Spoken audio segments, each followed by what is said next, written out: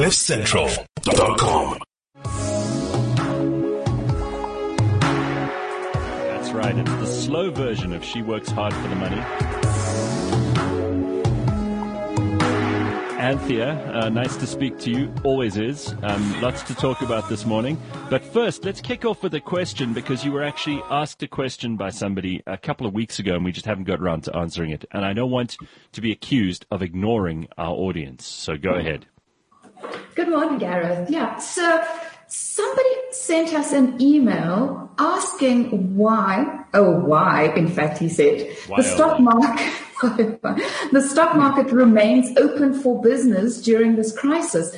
And I must say, I did have to think about it a bit, but the first reaction, or the first thing I know for sure, is that we do have circuit breakers in place which actually halt trading of stocks if they fall too far. So all the exchanges have their individual rules and regulations. For example, if a share falls 15, and it's also slightly dependent on whether the share is liquid or not, or whether it's a big cap or a small cap or mid cap. And so, for example, if the share falls between 15%, then they actually stop trading on the share, and it goes into what we call an auction for 15 minutes. So nothing happens on the share for 15 minutes. You can put in your bids and offers. And at the end of the 15 minutes, the bids and offers match at whatever level kind of the buyers and sellers there are, the number of buyers and sellers there are. And then the share starts trading again. Another 10%, they hold trading again for 15 minutes. And if after the second reopening, it falls another 10%, then they stop trading for the day. So it's really kind of, I think, if you were to say, why don't we stop trading in the stock markets completely, because you've seen everybody's panicking about this 35-40% drop we've had in the stock market, the problem would be you wouldn't know where to stop it. So that's the first problem. So let's say the market fell 10% and you stop trading. At what stage, like not all markets fall perfectly in tandem.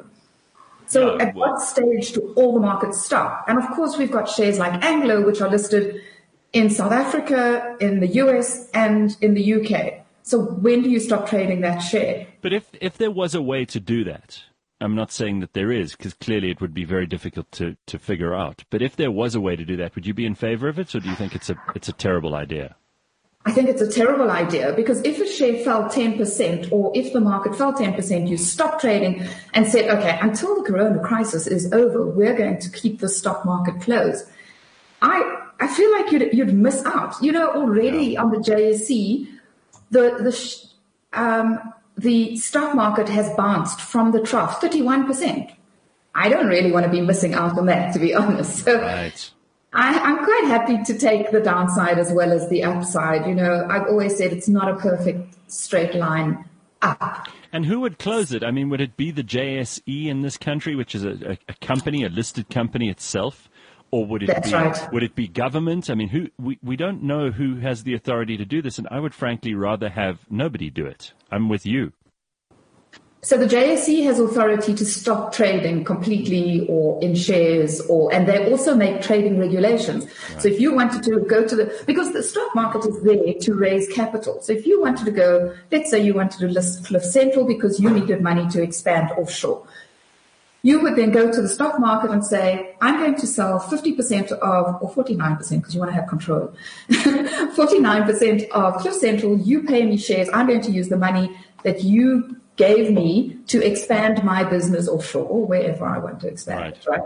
So that's what the stock market's purpose is. And the JSE actually makes those regulations. They'll say you need X amount of cash or so much liquidity in your business. They want to see your business plan. They want to know why you want to list. So it's quite a mission to list a company. But the point is you go to the stock market to raise capital.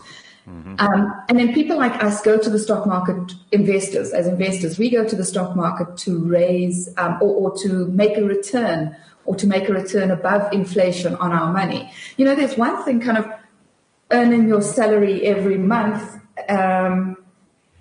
but to take that money and then make a higher than inflation return on it so that in future you've got more money is another thing. I mean, you could put it under your mattress, but then you would be losing out every year, in our case, 4.5%. Because inflation would eat into it.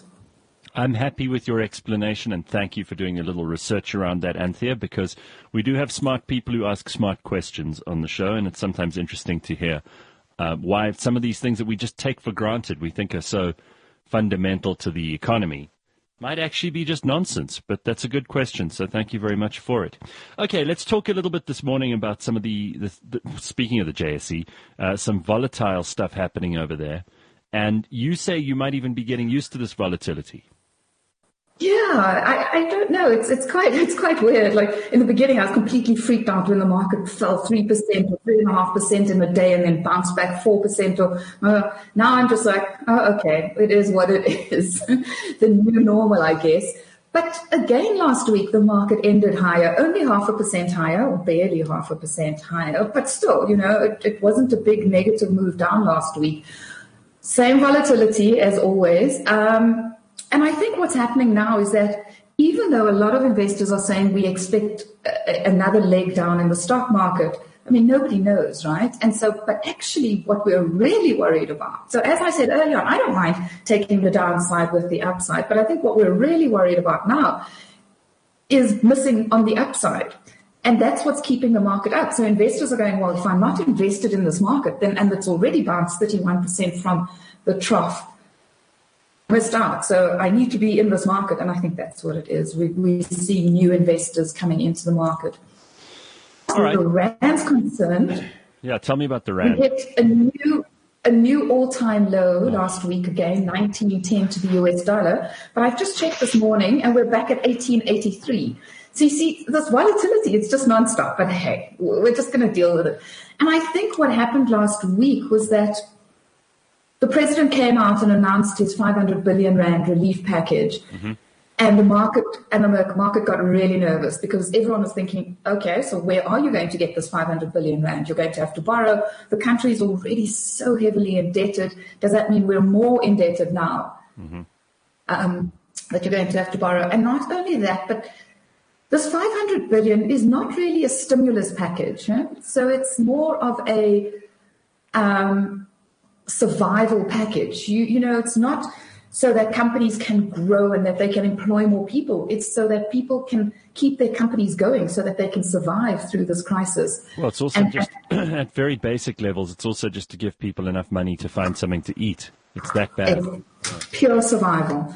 And so it's not going to help grow the economy. It's just going to keep people alive and employed, hopefully, and carrying on. Can we just talk quickly about the because this Rand is obviously something that everybody's thinking about, and you say it's volatile, but I mean 1880 something is still terrible compared to where we were at the start of this year. But the land bank is something that we don't really discuss much on the show. But the land bank is an SOE, and it's 100% owned by National Treasury, guaranteed by the South African government. They just defaulted on their last payment, which means that there is now 13 billion rand outstanding for maturity between September and October this year. What does that mean? That's not good news. The land bank, another SOE that's been mismanaged?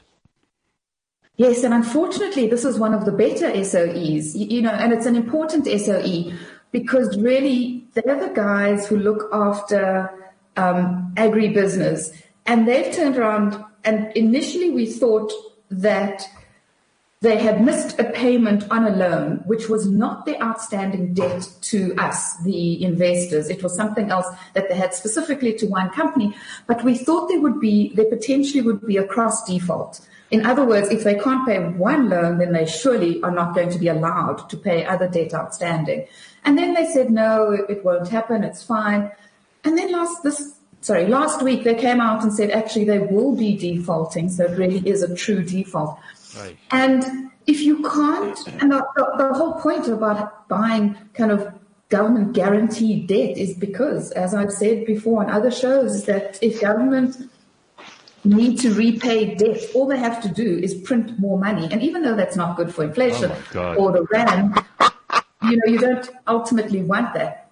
But they shouldn't ever default. They shouldn't ever not pay us back the money they borrowed from us. So let's just chalk this up as another disastrous SOE. But before we do that, SAA is just not dying. I mean, yesterday was D-Day in terms of them being bailed out again or not. And it seems that they're not being bailed out, which means essentially they're going to go into liquidation. Can we finally say goodbye to this parasitic, unhelpful, and quite useless extra arm of the state-owned enterprises? Is it time up already? Is it over already? Or do we still have a long journey ahead, Anthea? I believe it's time up, but honestly, I'm with you. I'm like, what is going on? Why is no one actually calling it? Although I did see a video yesterday of a couple of aeroplanes doing a flyby at OR Tambo as kind of the last goodbye to SAA, and I don't know if it's fake or if it's real. But so you're also confirming that yesterday was supposed to be D-Day, and I haven't heard anything to the contrary. I just wish they'd close the coffin on this goddamn zombie and just let us move on with our lives, you know? Yeah, it's a sad state of affairs, but we need that money for other things right now. So, well, call it. Thank you. So, Anthea, I'm not going to let you get away with the print more money saga statement, because it's something that's like really on the minds of South Africans. Tito Mboweni last week, the stimulus package. Tell us again why printing more money is a bad idea. Zimbabwe, in one word. There you go. Okay, Anthea, you do this one. Anthea, just explain it to like everybody else, please. But Gareth is spot on, Zimbabwe, because the more money you print, the less valuable it becomes. It's a supply and demand issue. Think of it like a supply and demand issue. And before, what used to happen was you could only print the exact amount of money, cash, that you had or put into the system. I mean, it's not always printed money. You know, there's different types of money. There's also credit and that sort of thing. But you could only print the amount of money that you had to the value of gold in the state vaults. But we don't use that metric anymore. But the theory still holds. You can't just be going out and printing as much money as you want, because it will devalue your money. And that leads to hyperinflation, which leads to Zimbabwe and Venezuela, where people are carrying, wheelbarrows full of money into shops to buy 3 rolls of toilet paper. That's exactly right. Because the money is so worthless. And it seems to me that, this is one of the reasons that what cryptocurrencies and gold have taught me, and I by no means say that those are two of the best ways to manage any kind of currency or any kind of value, but they've taught me that if you don't have scarcity, if there isn't a cap on how much of a total amount there is in the system, then you may as well just assign some arbitrary value to each unit in that system, and it doesn't anymore matter what people have or don't have. The whole idea of value is extinguished. That's right. And so with gold and cryptocurrency, this impact or this lack of an underlying asset that gives it value other than speculative potential in the future is a very it's a difficult thing to value. It's difficult to put a price on it, if you like. And it's the same thing, you're giving gold and cryptocurrency a bad name, but it's the same thing with IT companies in 2000, when internet companies were being valued at ridiculous valuations, even though they were not generating any revenue. Right. And of course, we saw what happened there, right? It all and people go, well, actually, I don't want anything to do with any of this, because there's no way that I'm sinking my hard-earned capital that I've made from blood, sweat, and toil into something that I know people are just going to assign arbitrary values to. Why would anyone invest in something like that? Why would anyone invest in a country like that? It's a disaster.